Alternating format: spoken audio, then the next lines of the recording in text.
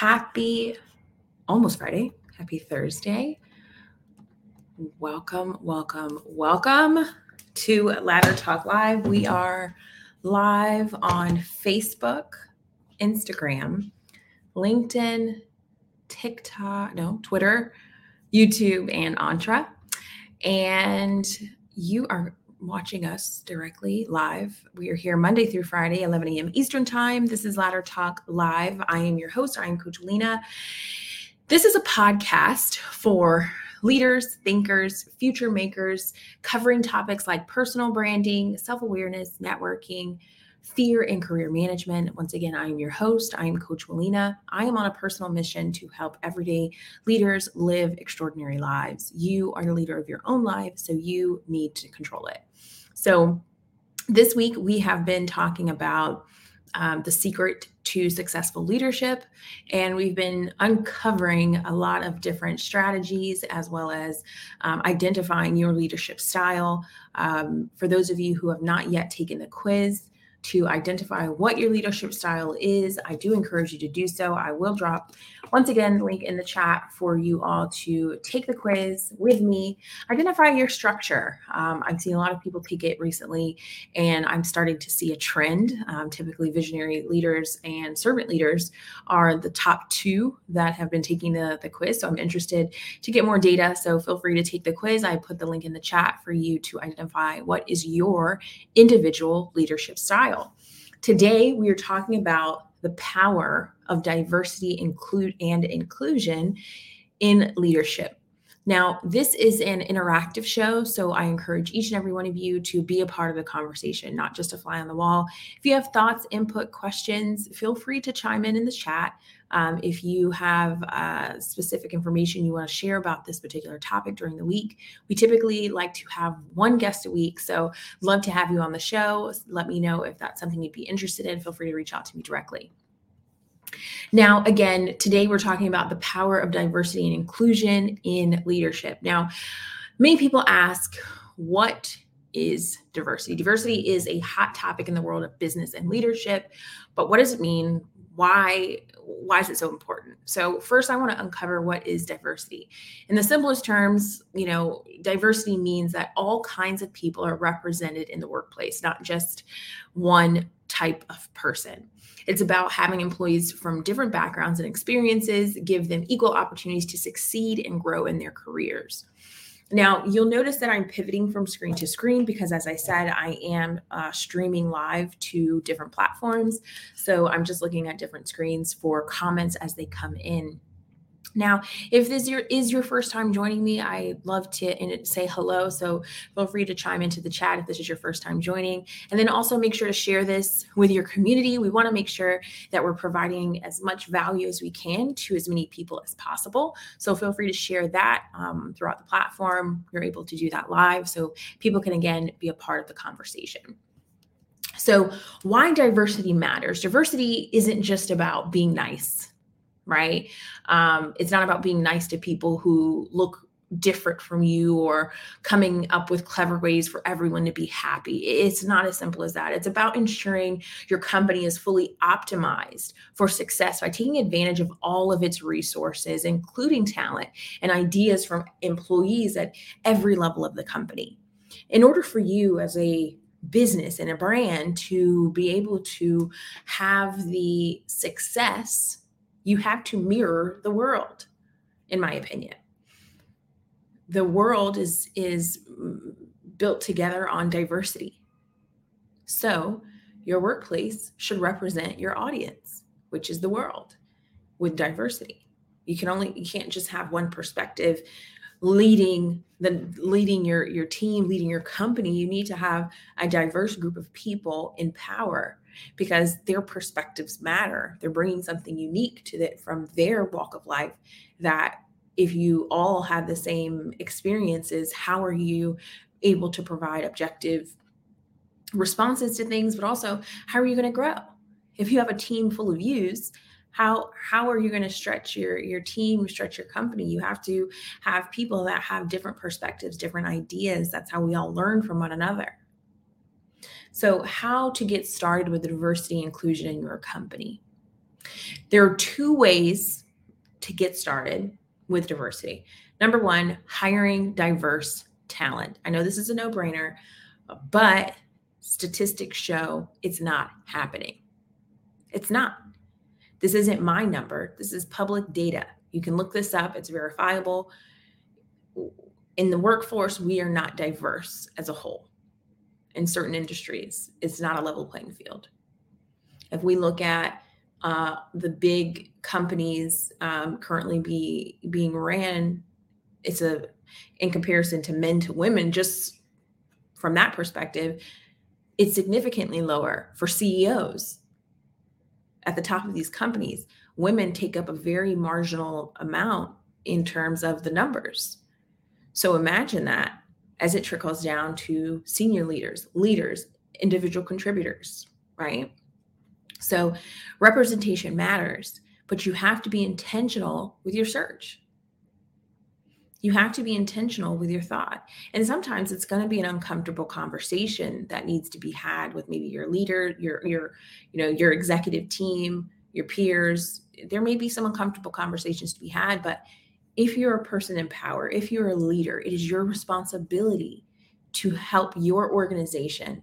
If you're an entrepreneur, it's your job to ensure that you're bringing in diverse talent to broaden the spectrum of your company, to elevate and advance your company, your brand, whether it's in corporate America, whether it's your personal business, as I said.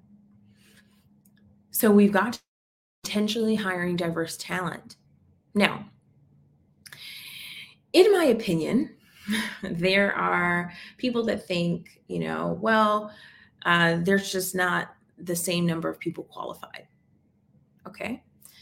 That's not a true statement. But what I can say is what we should also be doing, the bigger the company, the better, is pouring back into our schools so that as time progresses, we have even more professionals qualified for some of these higher positions, right? If you know that certain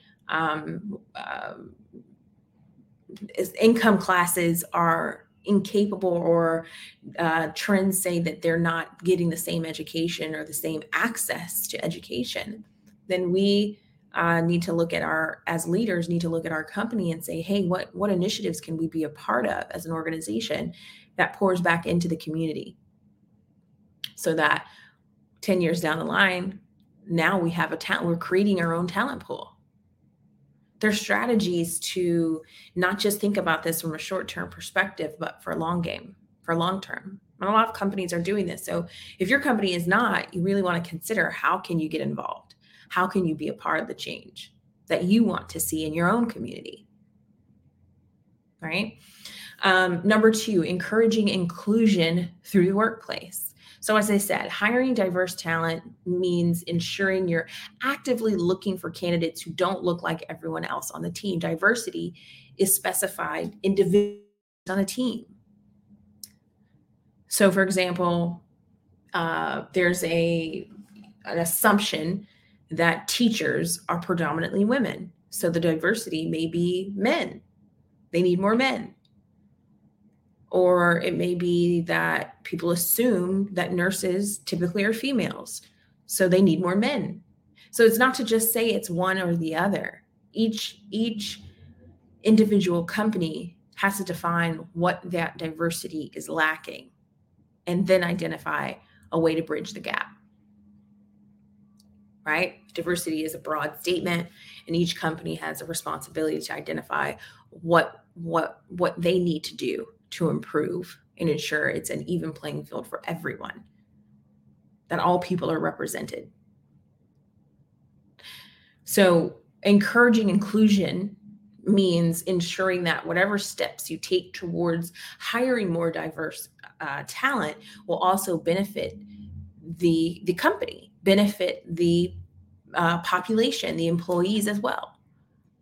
You have an opportunity to, again, be a part of the change, speaking up. Good morning, David. Speaking up, identifying, okay, what can I do to make a change? How can I raise my hand and advocate for the people who are not yet here? what can be taught. From a recruiting perspective, many people are thinking, oh, well, they don't have this level of qualifications. When you work at a new company, they're going to have to teach you regardless. If this person at least has the foundational understanding that's necessary for the role, we can train them the rest of the way. And these are the conversations that are important to be had from leader to leader, from recruiter to hiring manager, from leader to CEO. You have to have that conversation that's saying, what exactly can I bring to the table to identify change? Or how can I advocate for our level of change? You get to decide that. Be a part of the conversation. Don't just go with the flow. There are certain times in life you just cannot go with the flow.